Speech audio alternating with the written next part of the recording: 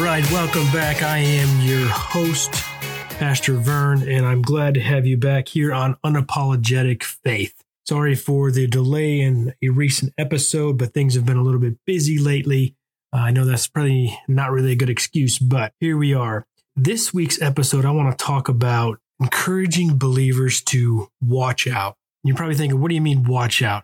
Well, what I'm referring to is watch out for people, pastors, politicians, things like that, who profess to be believers, who profess Christ, yet speak in a way or teach in a way that goes against what Scripture says, what is found in the Word of God to be true, to be accurate, to be right, to be His Word, and they speak contrary to that. And you're like, whoa, why are we talking about this? Well, because first of all, when we look through Scripture, it's all over. We're told numerous times in Scriptures to watch out for false prophets, false teachers, things like that. In Matthew chapter 7, we can see right in verse 15, it says, "Beware of false prophets who come to you in sheep's clothing, but inwardly are ravenous wolves. You will recognize them by their fruits." And it says, "Are grapes gathered from thorn bushes or figs from thistles?" So that's just one passage of Scripture right there.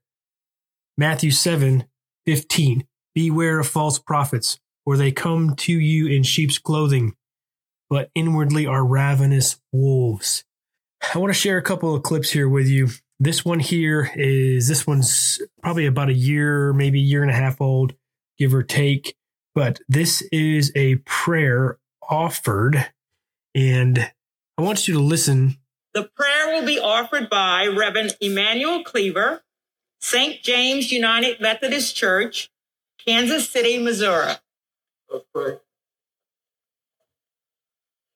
Eternal God, noiselessly, we bow before your throne of grace as we leave behind the politically and socially clamorous year of 2020. We gather now in this consequential chamber to inaugurate another chapter in our roller coaster representative government. The members of this august body acknowledge your sacred supremacy and, therefore, confess that without your favor and forbearance, we enter this new year relying dangerously on our own fallible nature. God, at a moment when many believe that the bright light of democracy is beginning to dim, empower us with an extra dose of commitment to its principles. May we of the 117th Congress refuel the lamp of liberty so brimful that generations unborn will witness its undying flame. And may we model community healing, control our tribal tendencies, and quicken our spirit, that we may feel thy priestly presence even in moments of heightened disagreement. May we so feel your presence that our service here may not be soiled by any utterances or acts unworthy of this high office. Insert in our spirit a light so bright that we can see ourselves in our politics as we really are, soiled by selfishness, perverted by prejudice, and inveigled by ideology.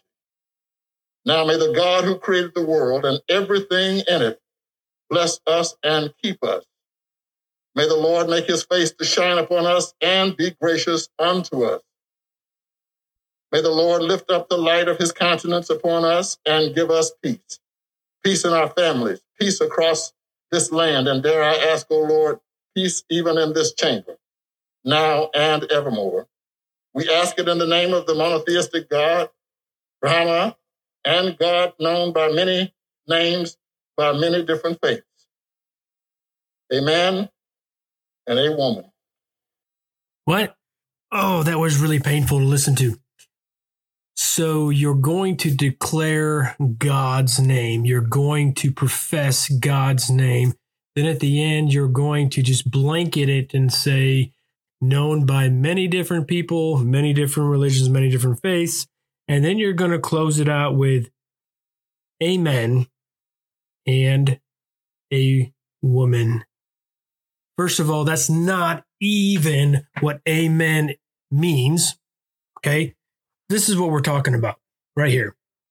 Matthew chapter 7, verse 15. Beware of false prophets who come in sheep's clothing, but inwardly are ravenous wolves.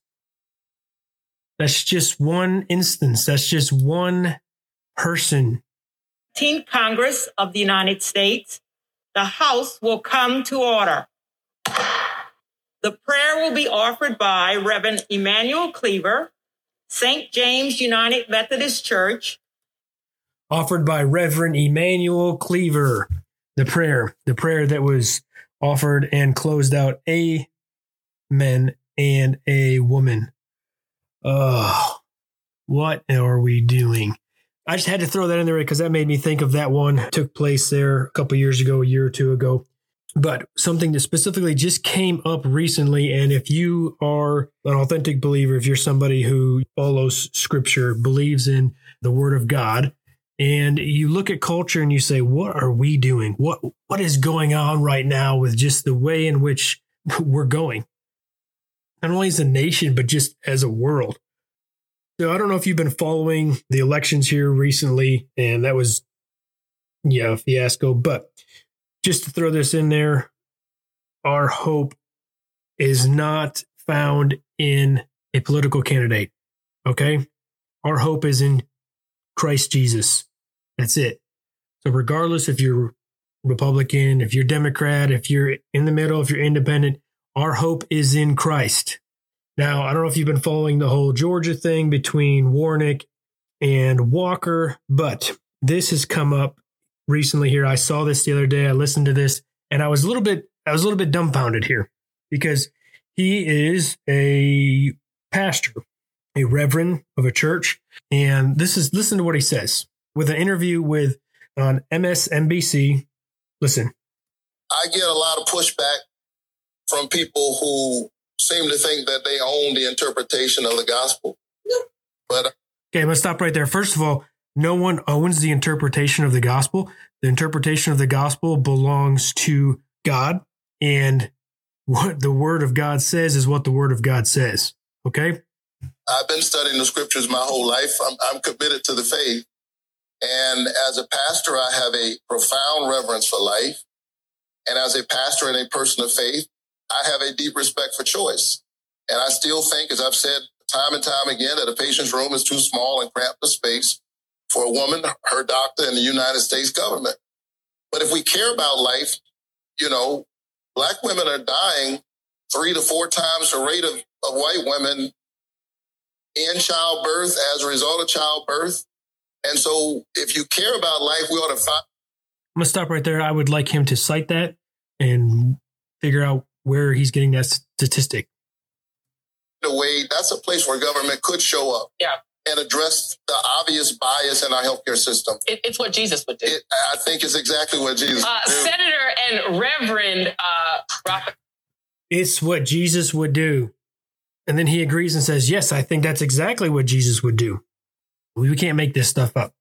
That's what Jesus would do. Reverend, pastor, been studying the scriptures his whole life. He's committed to the faith, yet supports abortion. Because that's what Jesus would do. Because that's what Jesus would do. Matthew 24, verse 11. And many false prophets will arise and lead many astray. And many false prophets will arise and lead many astray. 1 John 4, verses 1 through 3. Beloved, do not believe every spirit, but test the spirits to see whether they are from God. For many false prophets have gone out into the world. By this you know the Spirit of God. Every spirit that confesses that Jesus Christ has come in the flesh is from God, and every spirit that does not confess Jesus is not from God. This is the spirit of the Antichrist, which you heard was coming and is now in the world already. So when we think about that, I want you to listen to this again. Listen to this conversation. I get a lot of pushback. I wonder why you get a lot of pushback. From people who seem to think that they own the interpretation of the gospel. But I've been studying the scriptures my whole life. I'm committed to the faith. And as a pastor, I have a profound reverence for life. And as a pastor and a person of faith, I have a deep respect for choice. And I still think, as I've said time and time again, that a patient's room is too small and cramped a space for a woman, her doctor, and the United States government. But if we care about life, Black women are dying 3 to 4 times the rate of white women in childbirth as a result of childbirth. And so if you care about life, we ought to find a way. That's a place where government could show up and address the obvious bias in our healthcare system. It's what Jesus would do. I think it's exactly what Jesus would do. Senator and Reverend Raphael Warnock, I got to come to your church and check out your service one day. Can I come down? Absolutely. All right. Thank you. It's what Jesus would do. Yeah. Jesus would totally kill babies. That's exactly what Jesus would do. Here's the thing. We have to be extremely careful who we follow, who we listen to, who we put our trust in. And if they are not biblically grounded in the word and it is not evident in their life, then that is someone that you do not need to listen to. That's somebody that you do not need to follow after or to put on some type of mantle as a leader, anybody to impact your life or to mirror your life after. The only one that you should be mirroring your life after is Christ. First and foremost, I just want to throw this in there. I don't know either of these individuals personally. I don't know their heart. I can't speak on their heart, and I'm not going to speak on their heart. But we can speak to what has been said. And when you close a prayer, amen, and a woman, there's a clear disconnect there. There is a fault somewhere in your relationship with Christ. There is somewhere, somehow, there is a disconnect. And if you are going to stand on the platform of abortion and talk about being for the faith, but also being for choice, and then agreeing with the fact, well, this is what Jesus would do, there is a disconnect. There is a clear disconnect. We need to read Scripture. We need to allow Scripture to impact our lives. And we do not need to interpret Scripture for our own benefit, to continue in the ways we used to be. That makes sense. Colossians chapter 3, verses 1 through 4 says, "If then you've been raised with Christ, seek the things that are above, where Christ is, seated at the right hand of God. Set your minds on things that are above, not on things that are on earth. For you have died, and your life is hidden with Christ in God. When Christ, who is your life, appears, you also will appear with him in glory. If then you've been raised with Christ, seek the things that are above, where Christ is, seated at the right hand of God. Set your mind on the things that are above, not on the things of earth." Everything that we do, everything that we say, the way in which we should live our life should be clearly directed from Scripture. We should be actively reading the Word of God each and every day, allowing it to impact our life, allowing us to continue to grow and mature into Christ-likeness, displaying Christ-likeness to those around us. Closing our prayer in amen and a woman is not demonstrating Christ-likeness. That is demonstrating this idea of conformity to what culture is pushing. To say that abortion and to stand on a platform of abortion for pro-choice and then say, because that's what Jesus would do, that is not allowing the Scripture to impact. That is allowing the world to impact you and drive yourself, how you represent yourself to those around you. I say all this because we need to be very, very, very diligent in who we listen to, what we watch, and the spiritual leaders that we put our confidence in. Because I can assure you that either of these guys, I will not listen to. No chance. If you're going to close a prayer with amen and a woman, you're more concerned with an agenda than you are with the Word of God. If you're going to stand on a platform of pro-choice for abortion and you're going to say that's because that's what Jesus would do, you're more concerned with an agenda and gathering votes than you are with the Word of God and displaying Christ in your life. So when we start thinking about our lives, think about right now, are you living your life for Christ or are you living your life for an agenda? Are you seeking to follow him or are you seeking to follow the world? Because right now, there's a battle. Whether you want to agree to it or not, there is a battle. There's a battle right now between authentic believers and this American ideology of what being a believer or a Christian is. You just don't label yourself as a Christian, yet have no personal relationship with Christ. If you have not acknowledged his death, shed blood, and resurrected life, if you have not confessed with your mouth that he is Lord and asked him to forgive you of your sin and acknowledge the fact there's nothing else you can do outside of acknowledging Christ as Lord and Savior, what he did on the cross as payment for your sin debt, and then allowing your life to be changed and then living for him, then you're lost. My hope and my prayer is that you do not allow yourself to be led astray.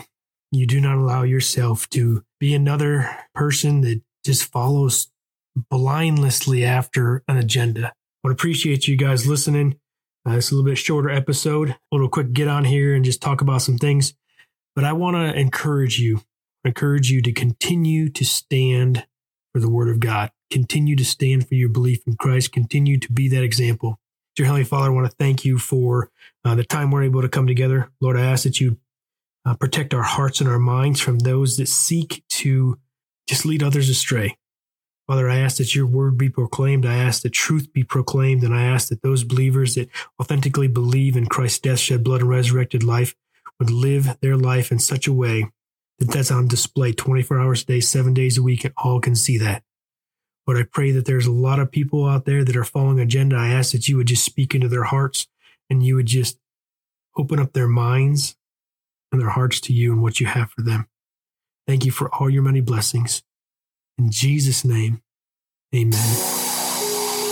Again, I want to thank you for tuning in to Unapologetic Faith. We will see you here next time.